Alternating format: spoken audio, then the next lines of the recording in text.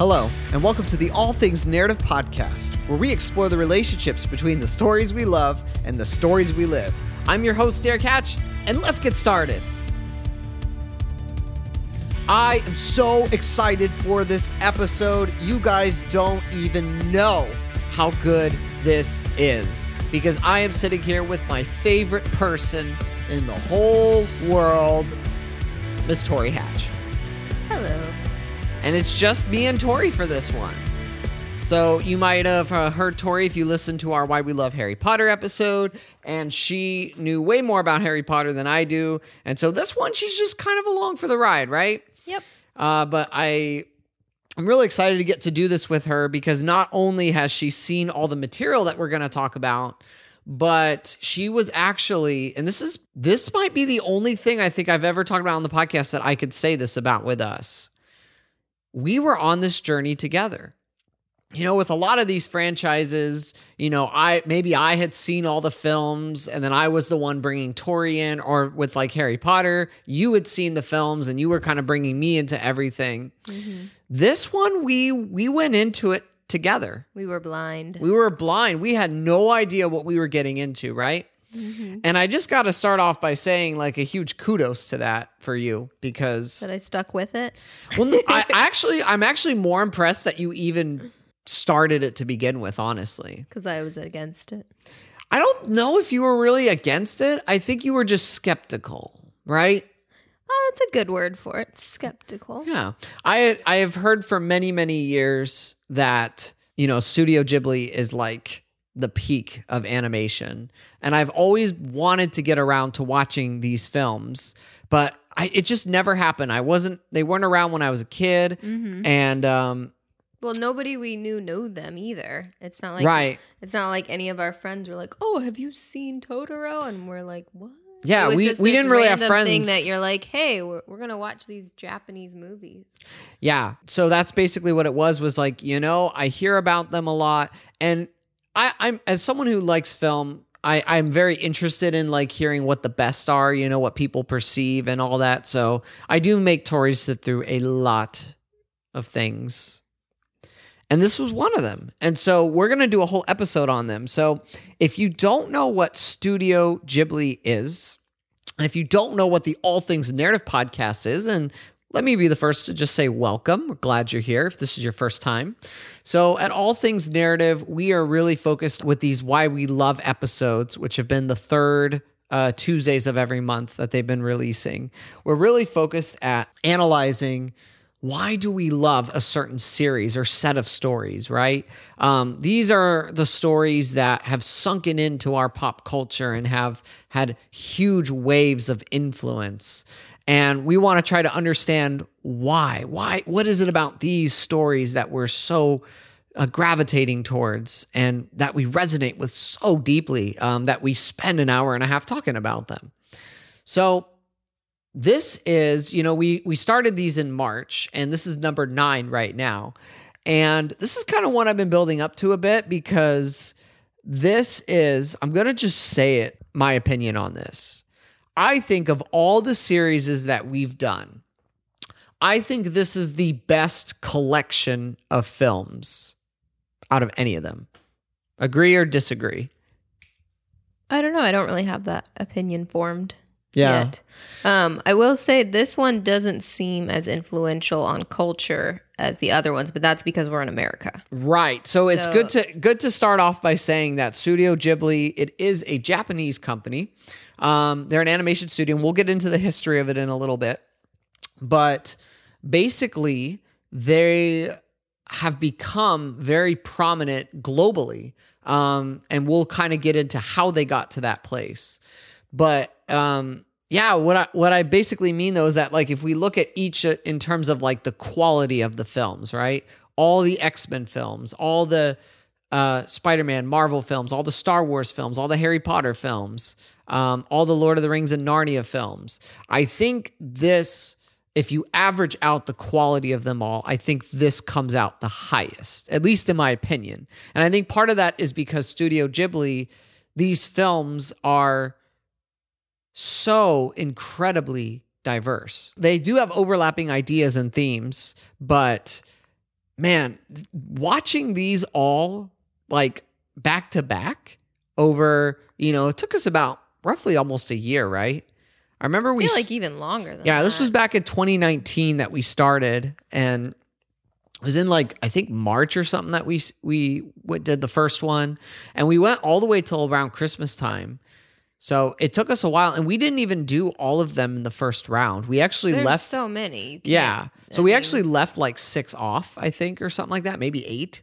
So yeah, so it was interesting, just seeing like, wow, these films are so different from each other. And I kind of had a little bit of an idea of what we were going to get into and tried to give you a little bit of heads up, like, oh, this one is going to be really sad. Oh, this one's going to be really cute and fun, But yeah, if you haven't seen any of these films at all, then I'm going to try not to spoil them, but there's going to be moments where you can't not with some of these. So if you haven't seen these, I really highly encourage you to check them out. You won't be disappointed. Not all of these films are going to hit for you. I think they're too diverse to hit with everybody, but I do think that there is at least going to be a few Ghibli films for every person that you're really going to connect with, because that's just how That's fair. Yeah, that's just how well made and how universal a lot of these films are in their themes. So I'll also give the preface here that we did not watch these in the subs. So we watched all of these in dub form because I don't think I could have convinced you to do this if we did them all in subtitles. I don't know. I mean, I don't. Well, it's hard because we watch some of these with our kids, and obviously they're not reading yet. So it made more sense to watch the English version than you can't. Yeah, that is true. 5 and some 2. of these we watched for the first time with our kids, and we'll tell you which ones those are. We'll tell you which ones are good for kids as well. If if you're not all of them. Parents, yeah. So we'll talk a lot about that. But yeah, so I know a lot of people are like purists about the subs and stuff, and I try to look at like the differences and try to understand them. But yeah, so these are all based on the dubbed versions. So yeah, are we ready to get into this?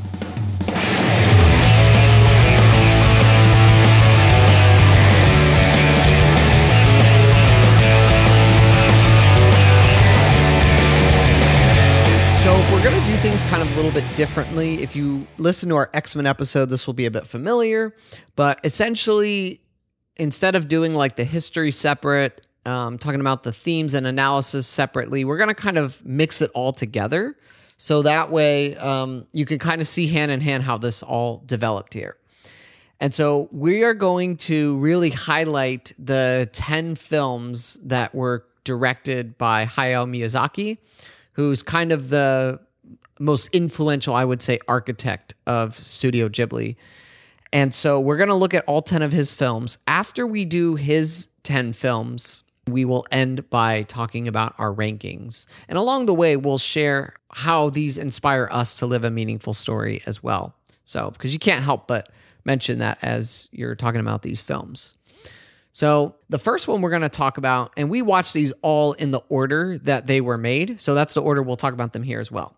So the first one we're going to talk about is Nausicaa of the Valley of the Wind, which is a mouthful of a title. So in case you haven't seen these, I'll give like these really brief synopses that I found on Letterboxd here. So for Nausicaa, it's after a global war. The seaside kingdom, known as the Valley of the Wind, remains one of the last strongholds on Earth, untouched by a poisonous jungle and the powerful insects that guard it. Led by the courageous Princess Nausicaa, the people of the valley engage in an epic struggle to restore the bond between humanity and Earth. So, Hayao Miyazaki and Isao Takahata are kind of the two primary founders of Studio Ghibli. But this film is actually was created before Studio Ghibli even existed. This film was made because I think it was an editor of a Japanese, like a manga magazine or something like that. And his name was Toshio Suzuki. His name will come up a lot in these. And he was kind of more of that like producer role. And he knew Miyazaki as they had collaborated. And he said, Miyazaki, you should really make a film, make a feature of your own original work. And so Miyazaki had this idea for a long time of wanting to make a story of basically what becomes Nausicaa. But back then, this is about the early 80s, if you wanted to make an anime, you couldn't just do something original. You had to adapt something, adapt a book, adapt a manga, something like that. So Suzuki said, why don't you create a manga for Nausicaa? He said, okay, I will. So we actually have it on the shelf up there. I haven't read it yet. I mean, I know it's phenomenal from everything I've heard, but he started writing and telling the story, and then it got really popular as a manga. And then Suzuki was able to get some sponsors to finance the film being made. And so it was made with this partnering. Sorry. Yeah. Manga is just a comic book? Yeah, it's like a Japanese like comic book format. So essentially, they make the film. So it's Miyazaki, and Takahata's there too. Takahata's helping produce it and make it as well. Suzuki's there as the producer. And then Takahata says, hey, I got this great guy who could do music. I think we should bring him in. He's an experimental jazz musician, and his name is Joe Hisaichi. So they bring him in, and those 4 people right there, that's basically like the foundation of Studio Ghibli, right? Suzuki produces every film.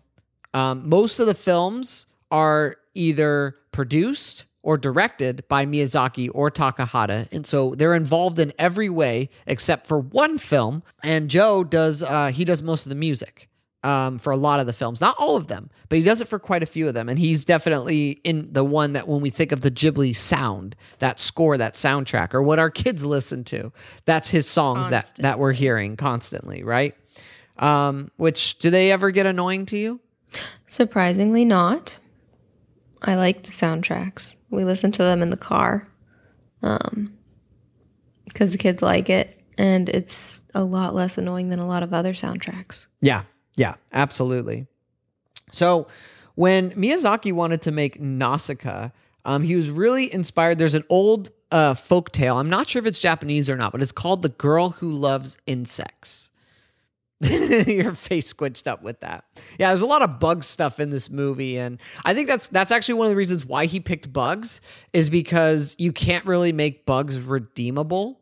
You know, I know Pixar tried with A Bug's Life, but nobody cares about bugs. Yeah, so that's actually why he picked bugs, because he wanted to be able to take something of nature that many people despise and abhor and actually explain how they're vital and important to it. Note how he didn't have mosquitoes in there. Yep, he still didn't pick mosquitoes because, you know, they're still the worst. So he was also inspired by these early Miyazaki works are very Western in how they're influenced. So Nausicaa is it's very post-apocalyptic. Yeah. So it's very influenced by Dune, actually. That was a huge influence for it. But he was also influenced by Lord of the Rings. That was a big one for Nausicaa. And even the Odyssey he claims as an influence. So yeah, in fact, I have these like cool director statements. So every time he comes up with a project, he has a pitch that he proposes to, you know, not just to himself, but to everybody involved. A thesis statement. Yeah, it's like a thesis statement, exactly. And, you know, it's not hard to figure out what these movies are about, because not only are the films so well written that you can tell, but Miyazaki is very good at explaining what he wants to get across, including who his audience is and what he's hoping for them to take away. So this is what he says for Nausicaa.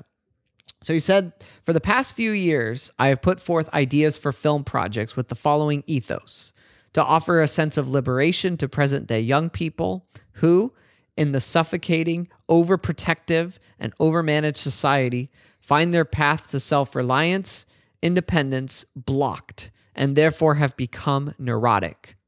A major theme of this work is the manner in which people engage with nature, the nature surrounding them and upon which they are dependent. Can hope even exist during this twilight era? So Nausicaa comes out. It's a massive success. It's huge. It's so big, actually, that Miyazaki continues doing the manga for 10 years. 10 years? 10 years. 1994 is when he finally stops. And there's a reason why he stops, and I'll get there later. But it goes on for 10 years. That's how successful, and that's how much he loves the project too. He's really invested in telling that story.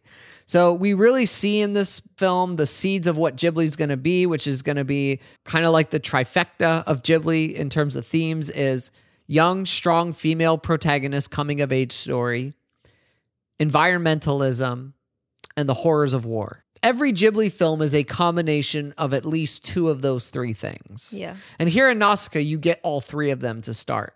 So, Tori, as you're kind of hearing, the director's statement and some of this behind the scenes stuff of Nausicaa, what are your thoughts?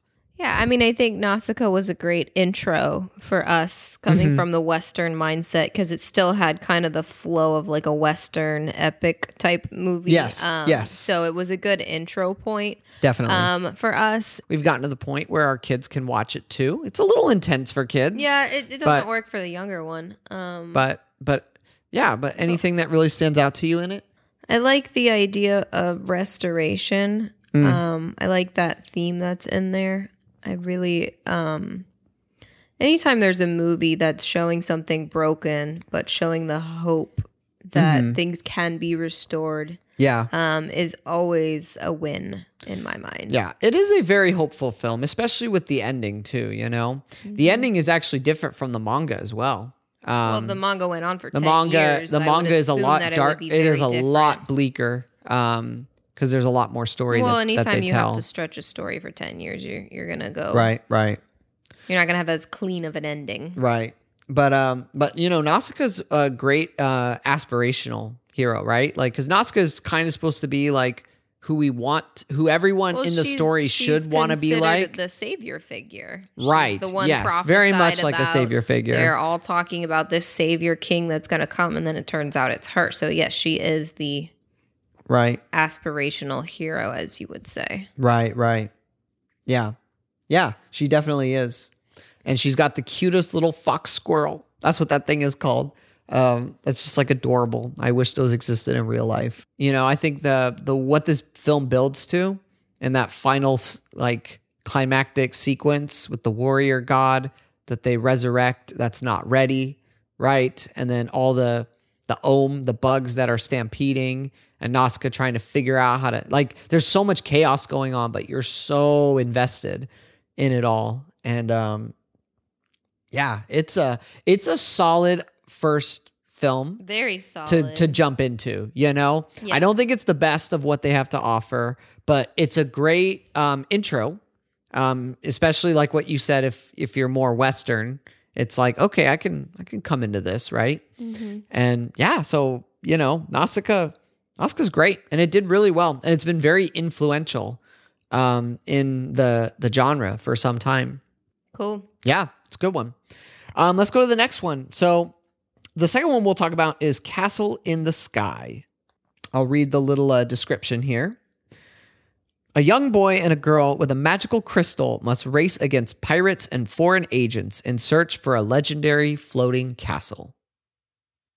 That's all it gave me there. Sounds like a fantasy. Yep, it is very fantasy adventure, right? So I'll tell you a little about the development of this. So after Nausicaa, Miyazaki wanted to make another film, but wanted to be able to do it on his own terms and have full control of the process. And so he didn't have full control over Nausicaa? It's not to say that he didn't, but all the animation was outsourced. Oh. So what we'll learn about Miyazaki is that he wants to be very hands-on with the animation.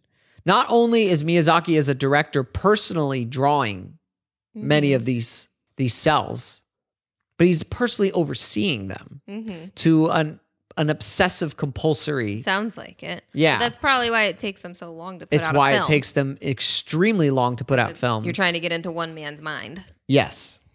And he knows what he wants. He's very firm on what he wants. So, and if you can't give it to him, he'll do it again and again until you can.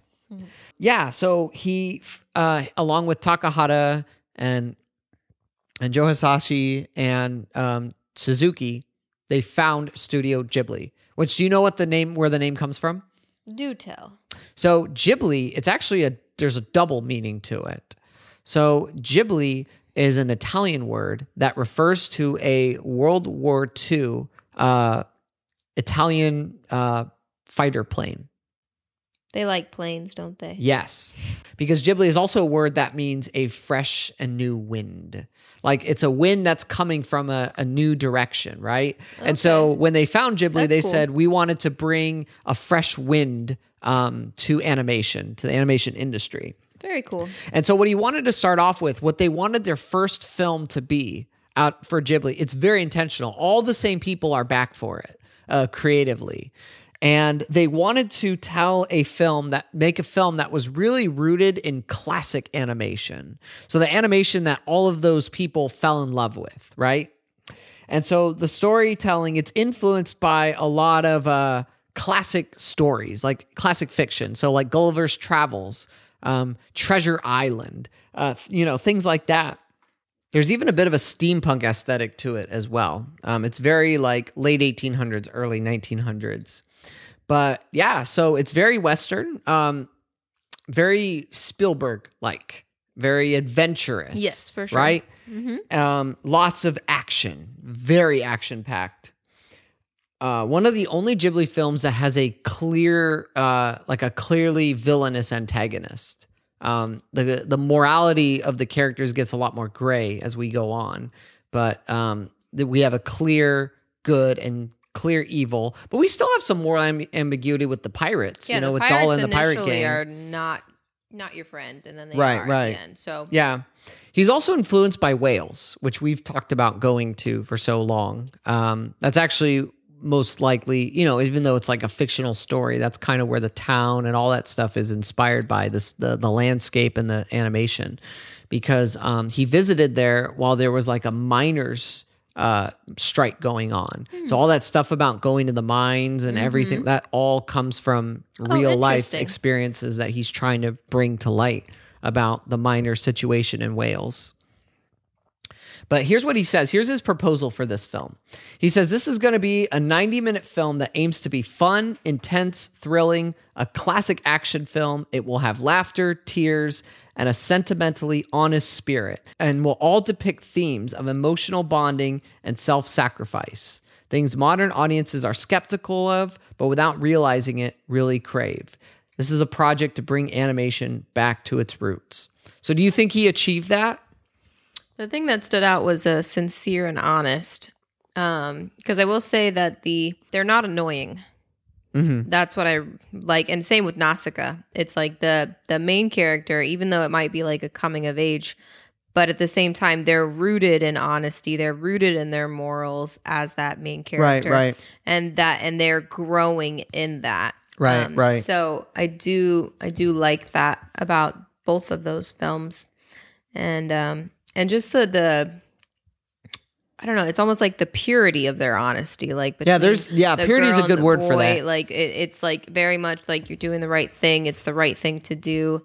And then the boy, it's just this very innocent, like, I want to know this castle in the sky. Like, I want to go see it. Like, my dad talked about this. Like, I want to go do this. And if you're going, I'm going, Mm-hmm. And so it's very sweet. Yeah, I think so too. And I think this is a film that, like, this is like a crowd pleaser film. This is the kind of film that, like, I can't imagine somebody watching it and just hating it. Like, this really seems like a film that, like, you could just throw on with a group of people.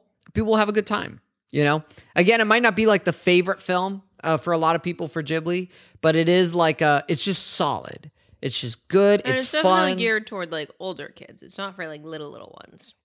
I feel like it's geared toward like that. Yeah, I mean, there's definitely a couple highlights for me, and I really, really, this is where the music, like, music in Nausicaa was cool, but then this music is like, oh, this is like really pretty, just very moving. And there's just so many great sequences. I mean, the pirates are so much fun, especially as you get to kind of see how their role changes.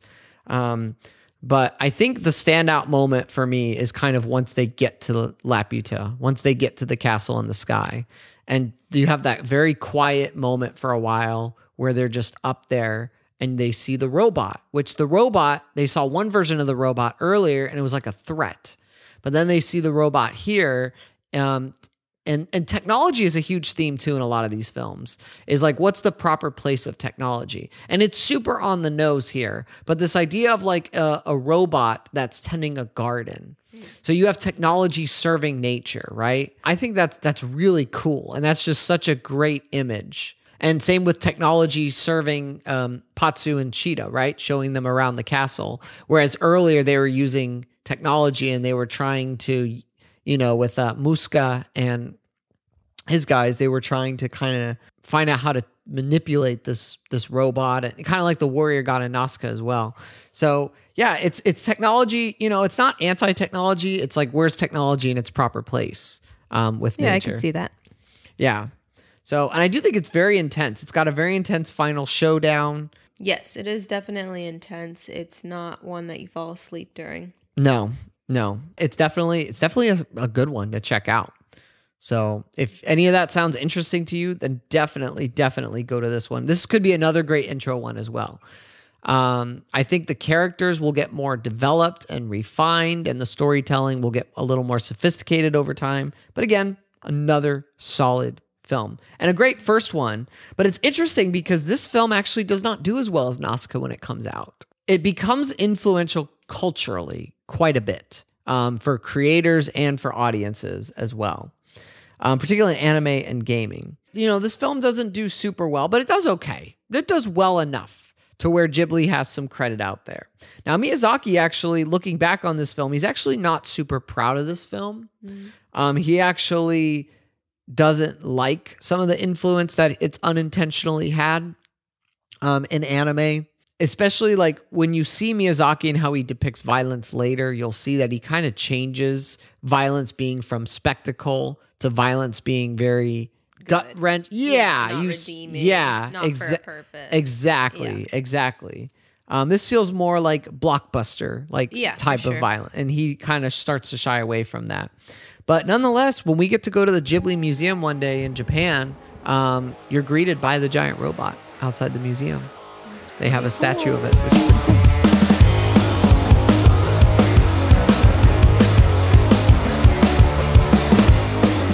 The next one that comes up is My Neighbor Totoro. So My Neighbor Totoro, two sisters moved to the country with their father in order to be closer to their hospitalized mother and discover the surrounding trees are inhabited by Totoros, magical spirits of the forest. When the youngest runs away from home, the older sister seeks help from the spirits to find her. Miyazaki wanted to create a more Japanese film with this, and he was very inspired by this image of a girl waiting at a bus stop with an umbrella and this Totoro creature, which he had been developing the design for a while for another project of his, which we'll talk about later. So it's actually funny. Totoro was actually designed for, you want to guess which Miyazaki film? No. Princess Mononoke. Oh, gosh. That's a total different. Yep. You had because Totoro is a very lighthearted film, right? Yes. It's very much about that childlike wonder and innocence. And I know people loves it. Oh yeah, our 2-year-old, this is their favorite thing ever. When we went to Barnes and Noble for her birthday a year ago, and I let her pick anything in the store, she found a little Totoro and said, "He needs me." And she sleeps with that Totoro every night to this day. So yeah, Totoro is big, and Totoro does eventually become the icon of Studio Ghibli, right? When they start merchandising, which is not till about another 6 years or so after this. But Miyazaki actually had a hard time getting Totoro made. This was the pitch that he made, the director's statement, which is that My Neighbor Totoro aims to be happy and heartwarming, a film that lets the audience go home with pleasant good feelings, and something that a parent and a child could sit down together and enjoy. For the child to kind of capture this wonder of like, wow, there's a great world out there I want to go check out. And for parents, kind of that nostalgic like, wow, it's a magical time to be a child. Do you think he really captured that with his film? Absolutely. I think that's totally on the nose there. Yeah. Yeah, it's just a very, it's very whimsical. It's very, I don't want to say it's slow. It's very leisurely, right? It takes its time. Yeah, you don't Yeah, it has a different pace than all the other ones. Yeah. That we mentioned prior. Which is why I like it, because the other ones are too fast for little kids to where they don't understand what's going on. They can't keep up with all the characters, what's going on, and why are they fighting? Why are they not fighting? What's going on? Like, this is a very slow pace that's easy to comprehend, easy to understand, that doesn't have a lot of it's just chill and calm and happy for most of the part. And even the climax, you could say, when it gets a little more intense. When it gets more intense, it's like a very reasonable amount of intensity. Like, it's something that a child can understand and can actually relate to. Yeah. Yeah. There is this idea of coping with challenges, right? Because they have a mom that's sick. That's actually based off of Miyazaki's real life mom. Who also was sick while he was growing up with tuberculosis. And, Miyazaki very much saw himself in the character of Satsuki, that older sibling. Yeah, I don't think he was even the oldest, but that sibling trying to take responsibility for the family. Take care of the younger one. Yeah, and of course you have the Totoros, influenced by, I think they're called kami. They're like the Japanese like forest spirits or something like that. Yeah, I mean this is where like the music's getting better, the animation's getting better, the story's getting tighter. Yeah, the countryside. I mean, it's all, you'll see this pattern, and it starts with Totoro of like leaving the city and moving to the countryside, right? So I like it because I feel like the kids feel super realistic. Yeah. They seem like kids. They seem like kids. Yeah. Not like our film idea of kids, you know? They actually seem like real living, breathing kids. And, it's good to see like the parents, like the dad, who's just super supportive and isn't like, oh, you're making this up, or, he's very supportive of their adventures. Yes. And what they're doing. And it's also a very realistic picture of parents.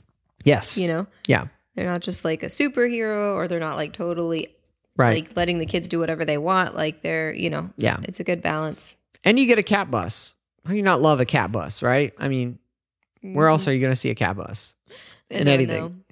So, yeah, My Neighbor Totoro, it's awesome. It's, if you have little kids, I cannot recommend this enough. This is a great film for little kids.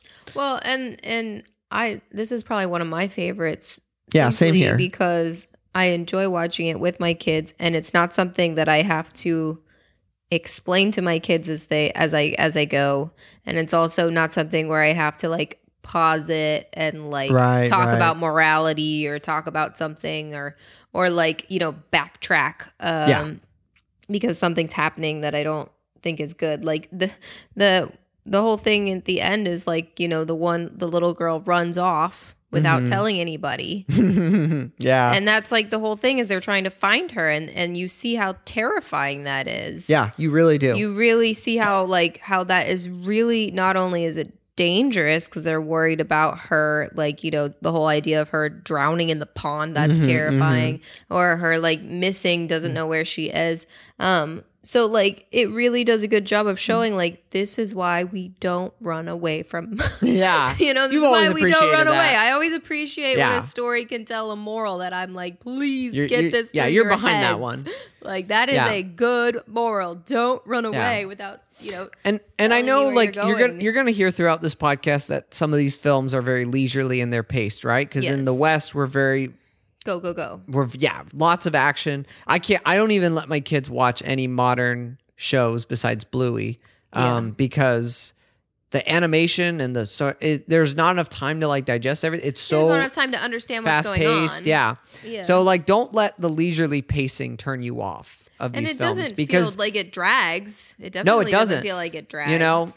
We have two kids. Our oldest one can sit through anything pretty much. She's got an incredible attention span, always has, from when she was a little baby, and still has that.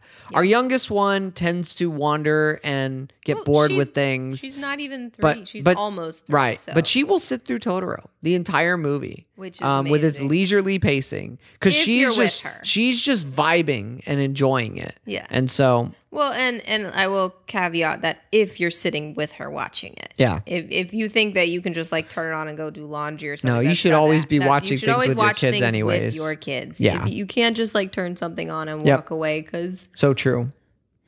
Now, this film was a double bill because the sponsors didn't have enough faith in it. They didn't think it was going to be worth anything. So the only reason why the film got made was because they were really invested in Takahata's film, which is Grave of the Fireflies. And they said, and Suzuki, as the great producer he is, said, okay, if you make Grave of the Fireflies, you have to make Totoro. We have to sponsor Totoro too. They said, fine. And Grave of the Fireflies, which is probably the best film I've ever seen that I will never watch again, right? Accurate. Yep. Mm-hmm. Was created with the hopes that school children could learn about the war. Little field trips to go see Grave of the Fireflies. How old are these children? Elementary. And middle school. Yep. Maybe middle school, I could see that. But elementary, oh, geez. Yeah. So imagine getting a double bill, and the order changed. It varied. So you never knew what the order was going to be, which one was going to go first, which was going to be second. How does the double bill work? Like you watch both movies back to back? You watch the first movie, you have an intermission, and then you go back and watch the second one. So imagine watching Grave of the Fireflies, getting your heart ripped out. Then you go back and watch Totoro. La, la, la, la, la. Or you watch Totoro and you're happy and feel good, and then you watch Grave of the Fireflies. I wouldn't have wanted that one. No, that would have been the hard one. I don't think I would have wanted to watch them together. They do not match at all. It's funny, though, because even though they don't, they actually do there actually is a lot of similarities. I mean, there's the two siblings. The older takes care of the younger. I get that. And even the time period is similar too. Okay. You know? So there's certain ideas there. The level of intensity is very, very different. Yes, it is. Totoro's like a 1 on intensity, and Grave of the Firefly is like a 9-10. Right. So do you think this double bill did well? I doubt it. Yeah, you're right. It did not do well. Didn't do well at all, but both films were very highly praised and acclaimed. Just not together. Right. Gotcha. But even though financially it didn't make a lot of money, critically it got a lot of attention. So even Roger Ebert, the most famous film critic in American history, had a glowing endorsement for it, which was huge in eventually later. It like getting Ghibli films to really come out to America and grow in the West was a very gradual process. So like Roger Ebert, like giving the film a perfect rating that helped build the momentum a little bit. Is this after this the point? Because I feel like with all of these How We Love franchises, is this the point where they go bankrupt because they tried too hard? Yes, it is. And then they go bankrupt because I promise you did not plan that out. We did not plan that out. Yes, you are correct though. I'm like, I bet you this is how it's going to go. Because once they make something that's awesome, it's like critically amazing, but the public is like, then they go bankrupt. Man, you are absolutely right. There's a theme in all of this. This is the moment here. The double bill broke the studio. It was very hard to recover from this. And so they were desperate. This is probably the most desperate Studio Ghibli ever is. Most people in the press are saying they will not make it. They are saying that they're done. Miyazaki already had this idea of adapting a short novel called Kiki's Delivery Service. And at first he wasn't going to direct it. But then seeing the desperate state the studio is in, takes the reins himself, and in 1 year makes the whole film. Seriously? In 1 year? Didn't all the other ones take like 5+ years? Or? No. I feel like they were huge. But he does it in a year. 1 year. Rushes Kiki. I love Kiki. But these people at Ghibli were working like their jobs and their livelihood depended on it. Well, they did. Because it did. So this film, I'll read the little synopsis here of it. A young witch on her mandatory year of independent life finds fitting into a new community difficult while she supports herself by running an air courier or delivery service. So Kiki, the author, the writer of the book that they got the permission for the rights for, was not happy originally with what they wanted to change with the story. But then Miyazaki invited her in and showed her. Is it a Japanese story or who's I actually don't know. That's a good question. Because it doesn't feel very Japanese, at least the way it looks. Right. The looks of it. It looks very different from like Totoro. Kiki is very European. Yeah, it feels like it. Kiki is meant to feel like the idealized European city. Okay. As if World War II never happened. That's actually what he says about it. Beautiful clock towers and it's very things very and innocent. Yep, and he takes the best of a lot of his European travels and kind of like he literally had the animators draw a map, like a real map of the thing, so that way when they were making it, they actually had a real working map. That's Makes sense. Yeah, it feels really alive. I think this might be Miyazaki's best looking town that he's ever created in any film. I can't think of another film where it's that pretty. It's that pretty. Yeah. And you're like, oh yeah, I'm not a big city person, but I would live there. You know, it's just stunning. This is what his director's statement is for Kiki. He says, it is no longer appropriate to refer to leaving one's parents as a rite of passage, because all it takes today to live on one's own society is the ability to shop at the local convenience store. The true independence girls must now confront involves the far more difficult task of discovering their own talents. I feel that this film will fulfill its goal of reaching out with a feeling of solidarity to our young viewers. The young girls living in today's world who do not deny the joy of youth, nor are carried away by it, torn between freedom and dependence. Kiki is a film that's very much has a target audience of young adults. Even though Kiki's only 13, there's this idea of teens and young adults who are transitioning into adulthood. That's really the target that he's going for here with Kiki. And this film is so draining and exhausting that Miyazaki actually wants to retire after making it. Well, if you did the whole thing in a year... Right. That sounds exhausting. Yeah, he wants to be done after this. It's made for young women mainly, but also young men as well, trying to head into the world and find their place. They also get a lot of money from advertising because, the logo that they show for Kiki's delivery service in the movie, her little witch and her cat Gigi, right? And all that. That actually is a real logo of a delivery company in Japan. Nice. And they actually paid top dollar to get that logo in the movie. Interesting. Yeah, it's really funny. Yeah, Kiki is... Do you think it's a success or a failure? Probably a success. It is their biggest success. Yeah. It is the film that saved Studio Ghibli. Without Kiki, we probably would not have Studio Ghibli. Yeah. It really is the film that carries them forward. It's massively successful, and it's one of the first, maybe it even is the first, when Disney starts bringing Ghibli films to America in the 90s. I think Kiki is the first one they do. I think in 1997, I think they do that first. I'm not 100% sure on that. But yeah, when you think of Kiki, what are your thoughts on Kiki? Well, I just love Kiki. I really like that one too. I mean, it's not like a super fast-paced one either. Which more leisurely, yeah. It's more leisurely, but it's not as leisurely as Totoro. And I just like watching her grow up. Like she starts out and she's not like she's a lot more, I'm trying to think of the word, not immature. I guess you could say immature, but you see her maturing as the film goes on. Like she starts out kind of like that, more like, oh, what's everyone going to think of me? There's an insecurity there. Then you see her like, starting to grow out of that, where she matures and she's not so like, the way she treats her friends, or the people, her peer group, at first she's just like on the outside wanting to be like them. Right. And then when they invite them in, she's like, no. Yeah. And then like she starts to, by the end, she starts to kind of accept who she is. Right. And then because of that, she's able to actually make friends and like feel more a part of the community. Yeah. Yeah. Have you ever heard the theory that Gigi is Kiki's subconscious? You have told me that. Yeah. Yeah, it's interesting, right? When you watch the movie that way, Gigi's her cat.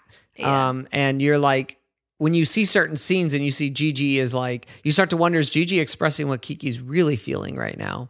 And it's interesting because I think for me, Kiki might be my favorite protagonist of any of the Ghibli films. I think as a character, there's just the most I could see of her. Like, I think she's really well thought out. Yes. She's incredibly relatable. This is definitely a movie that if you are a starter, like if you like an entrepreneur, a creative, anything like that, this is a kids great going, starting a new school. Yeah.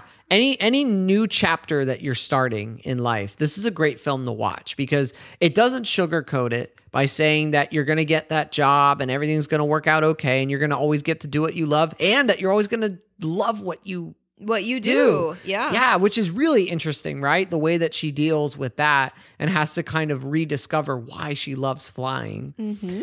So Kiki is a very inspirational film. I think it's a film that, again, whether you're a kid, it's great. If you're an adult, it's great. I think the messages really carry well. It is for me top tier Ghibli. I think this is definitely the best film they have up to this point. I'm kind of with the critics there. Like, I think this is incredible. This is where you start watching in the marathon and you're kind of like, okay, this is pretty flawless track record, right? Mm-hmm. And we didn't talk about Grave of the Fireflies, but as hard as that is, you can't deny how good of a film it is. So, and how effective it is in what it's doing. So Grave it's of like the Fireflies is an excellent. It's one of those types of movies that really like makes you evaluate your thoughts on things and evaluate your biases toward things like war and justice and things like that. So Grave of the Fireflies is an excellent movie. However, it is also a movie that you have to be prepared mentally for. Right. It's not something you're like, oh, what do you want to do? Oh, let's watch a movie. Let's watch Grave of the Fireflies. Yeah, because it's a movie that you can't not feel. Right. And you can't not consider and think about. Yeah.